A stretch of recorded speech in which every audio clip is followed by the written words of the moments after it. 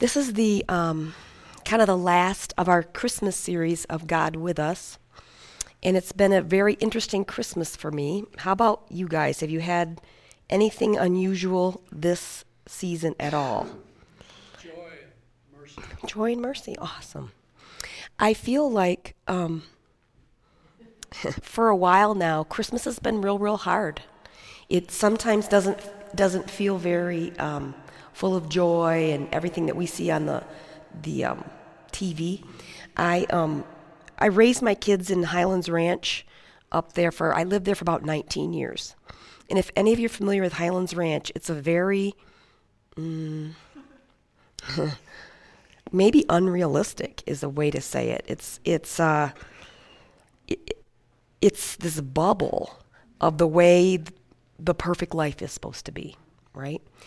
And when my kids were little, and when I was not so involved with the church, I would do bunco and, take my kids to the rec center. And I was just looking through pictures the other day of Emma.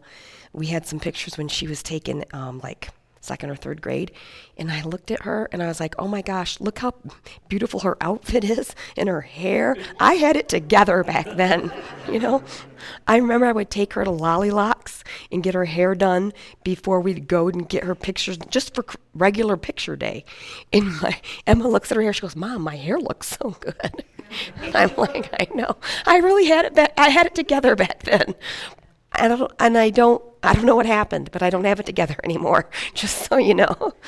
But my point is, there was this unrealistic bubble in Highlands Ranch that everything should look a particular way, and that Christmas should look a particular way and feel a particular way, and we should all have it together, and nobody's suffering, and we all have plenty of money to buy presents, and we're not crazy stressed out, and everyone's full of loving kindness towards each other.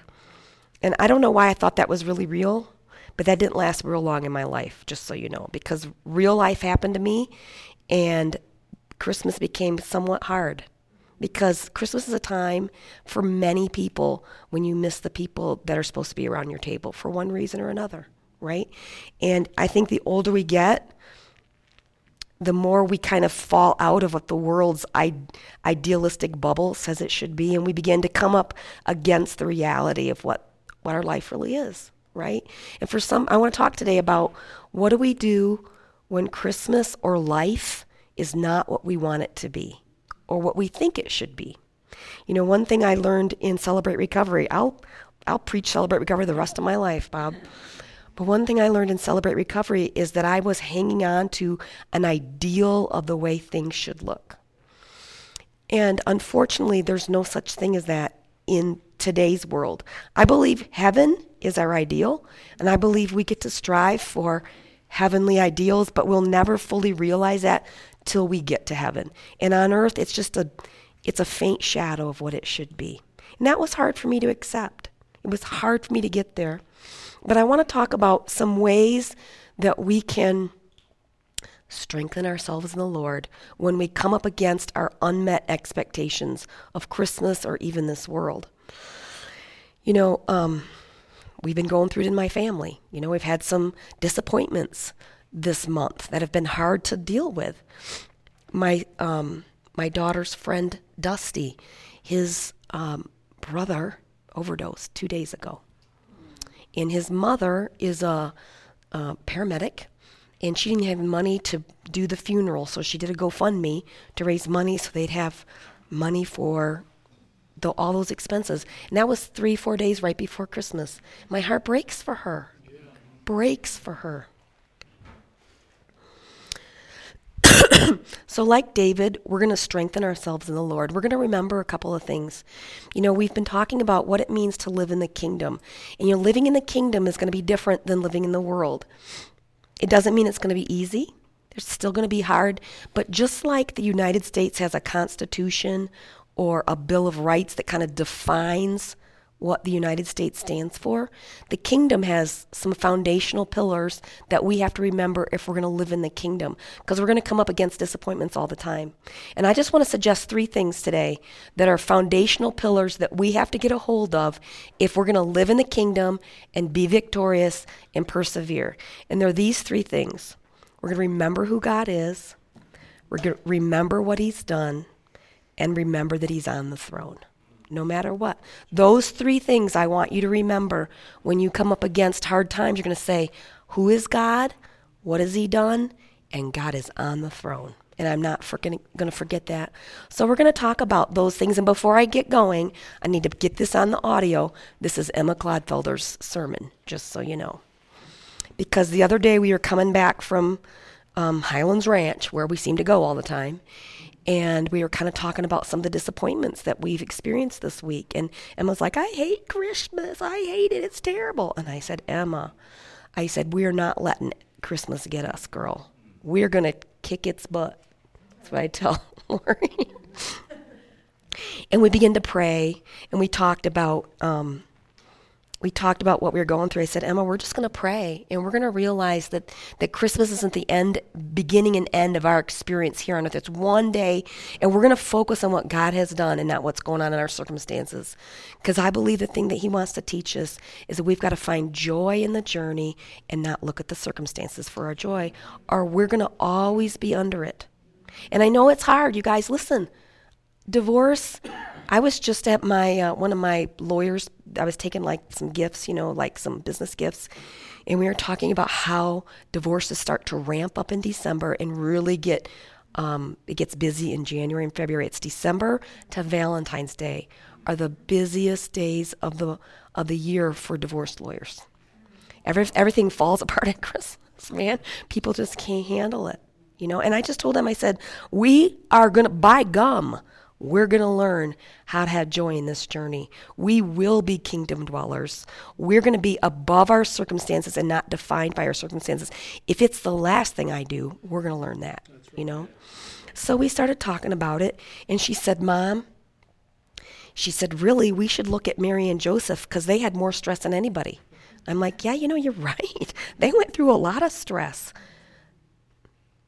to produce, to give us what we have. So we're going to kind of look at that, if that's okay with you guys. So the first thing I want to talk about is we're going to remember who God is. And there's one thing that we all have to agree on today. And if you don't agree on it, okay, I'm just going to challenge you to get in the Bible and get with other believers. But the first thing that we're going to agree on is that he's completely good.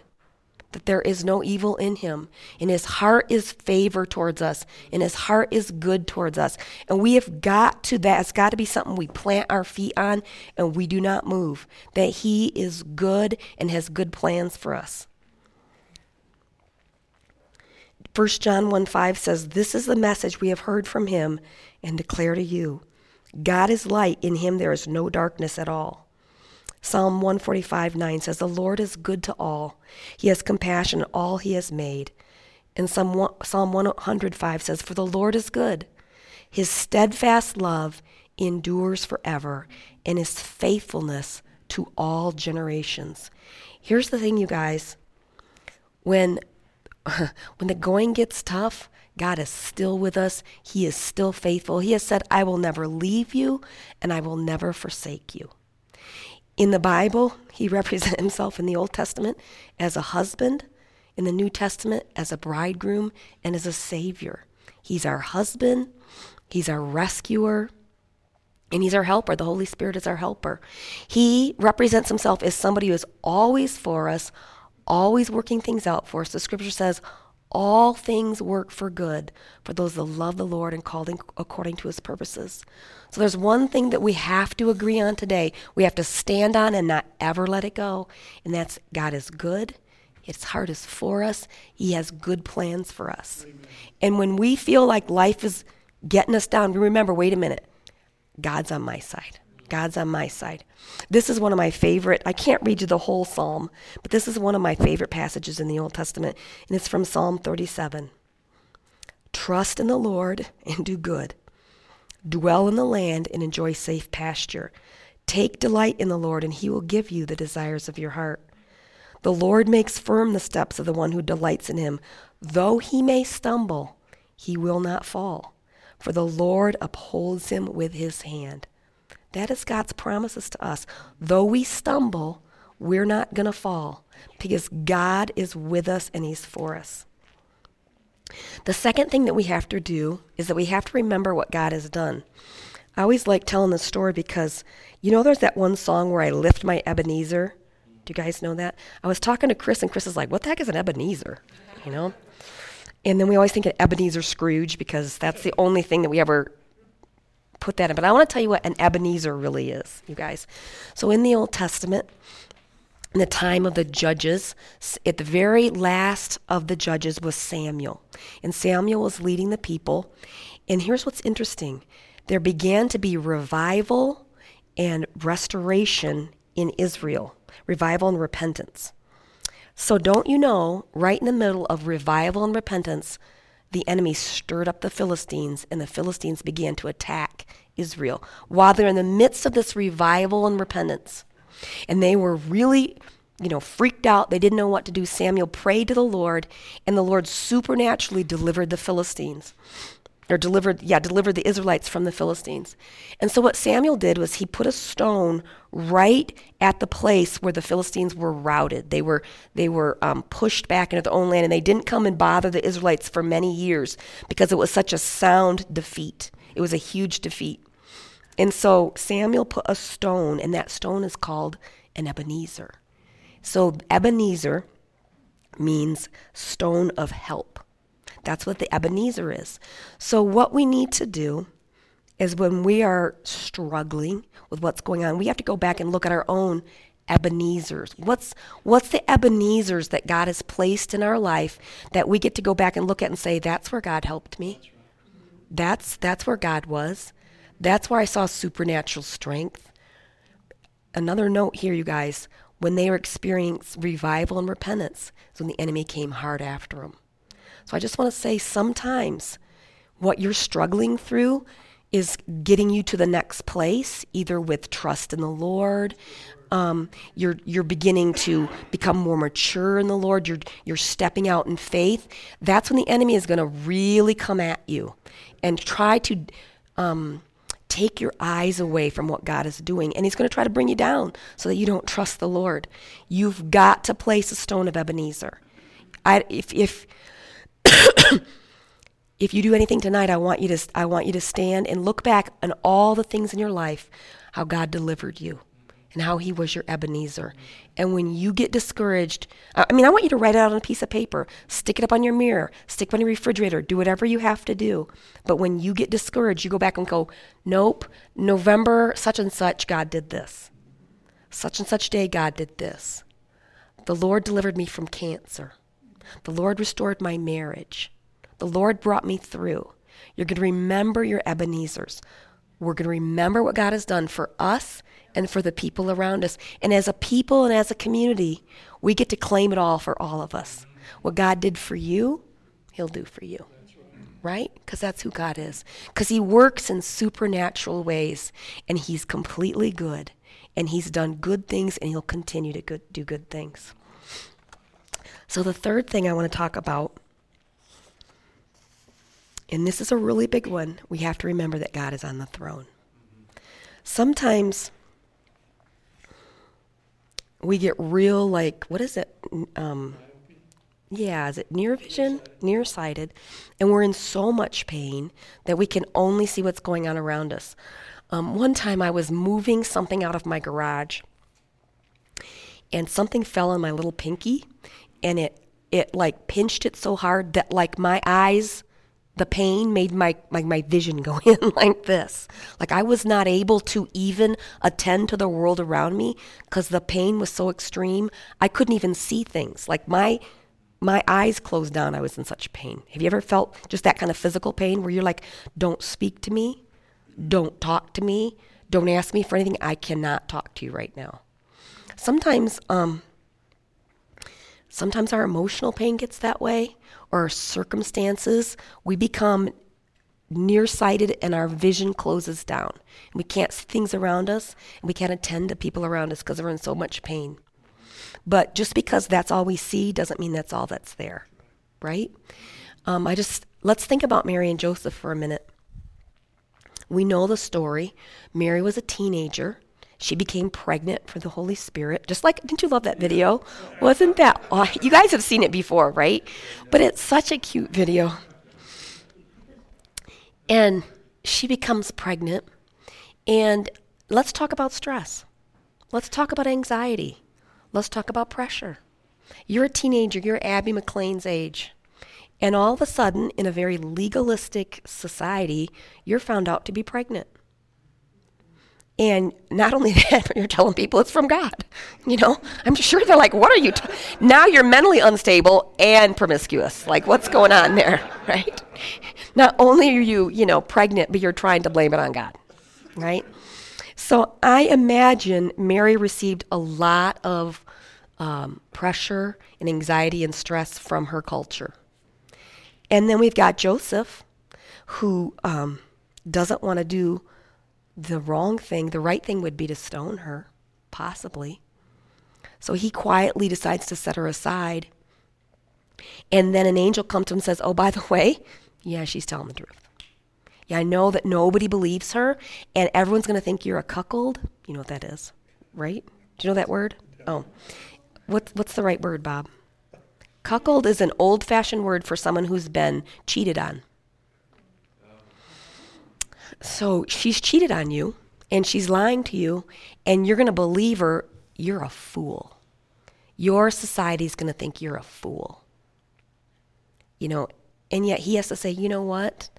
I'm going to do the right thing because I believe God, and I'm going to take her as my wife, and I'm going to raise, I guess, the Son of God as my own.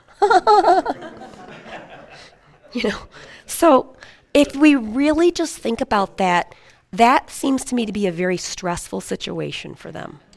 I would have a lot of anxiety if I was either one of them. To top it off, we always think that, I liked in there how they had the little golf cart, that Mary went to Bethlehem on a donkey or / a camel, according to them, right? Well, there's no proof of that. The chances are she probably walked the whole way. That was 65 miles. Pregnant. That's why she gave birth in Bethlehem, because she went into labor from doing all that walking, right? 60 miles. I know. You're my Mary. 60 miles, possibly, she walked from, I think it was Nazareth to Bethlehem. And then you get there, and you're in labor, and oh, by the way, they got nothing for you. No place for you to stay. Go out in the field, and we hope you make it. She was stressed out. Joseph was stressed out. They didn't have anything. They weren't rich. They weren't in a palace. Furthermore, they were probably mocked and ridiculed for what they said they believed. If any time would be a time for someone to give up, it would be then, right? But what they did was they realized that God is on the throne, and what he says doesn't come back void, and they persevered, and they believed what he said. And you guys, we've got to persevere through our circumstances. Because Mary persevered and Joseph persevered, the Son of God was born. They didn't see the fruit of that perseverance right away. It wasn't only till 33 years later that they saw the fruit of believing God and persevering through their circumstances. It took 33 years for Jesus, 30 years for him to come into his ministry, and then 33 years for him to die on the cross for us. They could have been ridiculed for 30 years for what they believed. That was a lot of stress. But you know what, you guys? They believed 3 things. They stood on 3 things. God is good. What he's done before, he'll do again. And he's on the throne. You may not understand what you're going through. You may not understand why you're going through it, but God is on the throne. And he'll take your circumstances and he'll turn them around and he'll use them for his glory, because that's who he is and that's what he does. We look back at just in the Old Testament, Abraham and Sarah, how long did they have to wait for their promised child? He was 100 and she was 90 something. And yet God came through. They had to wait, and they had to persevere, and they had to believe God. You know Nelson Mandela? He's hailed as a big leader in South Africa. He brought racial reconciliation after apartheid. He was 27 years in prison. 27 years in prison before God was able to use him to bring reconciliation to his nation. So yeah, we might be going through some stress, you guys. It might be a week or a month or it might be years. But there is nothing too long that God can't use, and he is on the throne. I just want to finish up with this scripture. But do not forget this one thing, dear friends. With the Lord, a day is like 1,000 years, and 1,000 years are like a day. The Lord is not slow in keeping his promise, as some understand slowness. Instead, he is patient with you, not wanting anyone to perish, but everyone to come to repentance. So we are going to finish up we have a video to show. I want to show you guys a video that I think really embodies the mystery of what God does in our midst that we don't sometimes see because we don't see the whole picture. Pastor Bob talks a lot about how God is always multitasking. He may be doing one thing with you and one thing with you, but you don't see how they relate. And this is a video that I want you to see how maybe some things relate behind the scenes that we don't always get to see. And then we're going to do, Lori, if you would get our candles ready, we're going to do you've got candles in front there, you guys. I beg of you, please do not spill wax anywhere, or I will get in trouble. So this was carefully handcrafted. Do you see that, John? with love. Yes. And we are going to, after our video, we're going to sing Silent Night, and we're going to light our candles and have a precious Christmas Eve candle lighting.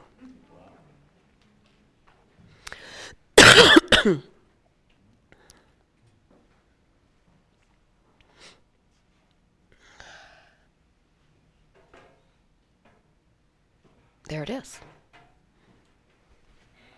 I've never done this before, but I did this. I'm making this for myself. I'm just working today, Christmas Eve. It's 2 o'clock in the afternoon, and the customer comes and gets me and tells me that there is a young man who is stealing stuff, and he has his pockets bulging, and tells me what he looks like. And I go out and see him, of course, and he's got stuff bulging out of his pant pockets and his sweatshirt. And I approached him and said, do you need help with anything? Are you doing okay? And he said, yeah. And he just looked distraught. And he started for the door. And I said, sir, please don't leave. And he walked out the door, so I followed him to the sidewalk. And I thought, okay, you're not supposed to follow him any farther than that. So I stopped, and then I went around the corner, and he was standing in his next to his truck. So I went to take a picture of his license plate, and he said he stood in front. He came back and stood in front of it, and he said, please don't do that. Please don't do that. And I said, well, I will call the police if you don't give me my merchandise back. I said, I don't care about what's going on. I said, just give me my merchandise back. And he said, will you please not call the police? And I said, if you bring it in and you let me have the merchandise, then we'll call it even. And he said, okay. He said, but can we do it someplace where people don't stare at me? And I said, sure, we'll go over in the corner. So I went over there, and I got 2 baskets, and he started pulling out merchandise. And he pulled out toys and candy and Christmas items and bows and tape and a couple little decorations. And I said, is this stuff for your kids for Christmas? And he teared up and he said, yeah, I don't have any money to get them anything. And I said, how many kids do you have? And he said, 3. And he said, well, I have 2, but I'm also taking care of my nephew. I said, okay. So he kept pulling things out. And I had 2 carry baskets full of them. And I said, okay, follow me. And he just kind of looked at me funny, but he followed me up. And I went to the checkouts, and I had Sue at the checkouts ring everything up for him. And I said, I'm going to get this stuff for you because I don't want you to go to jail on Christmas Eve. I don't want the kids to be devastated that you're not there for Christmas, and I don't want you to go to another store and get yourself in trouble. I just don't want that to happen. And I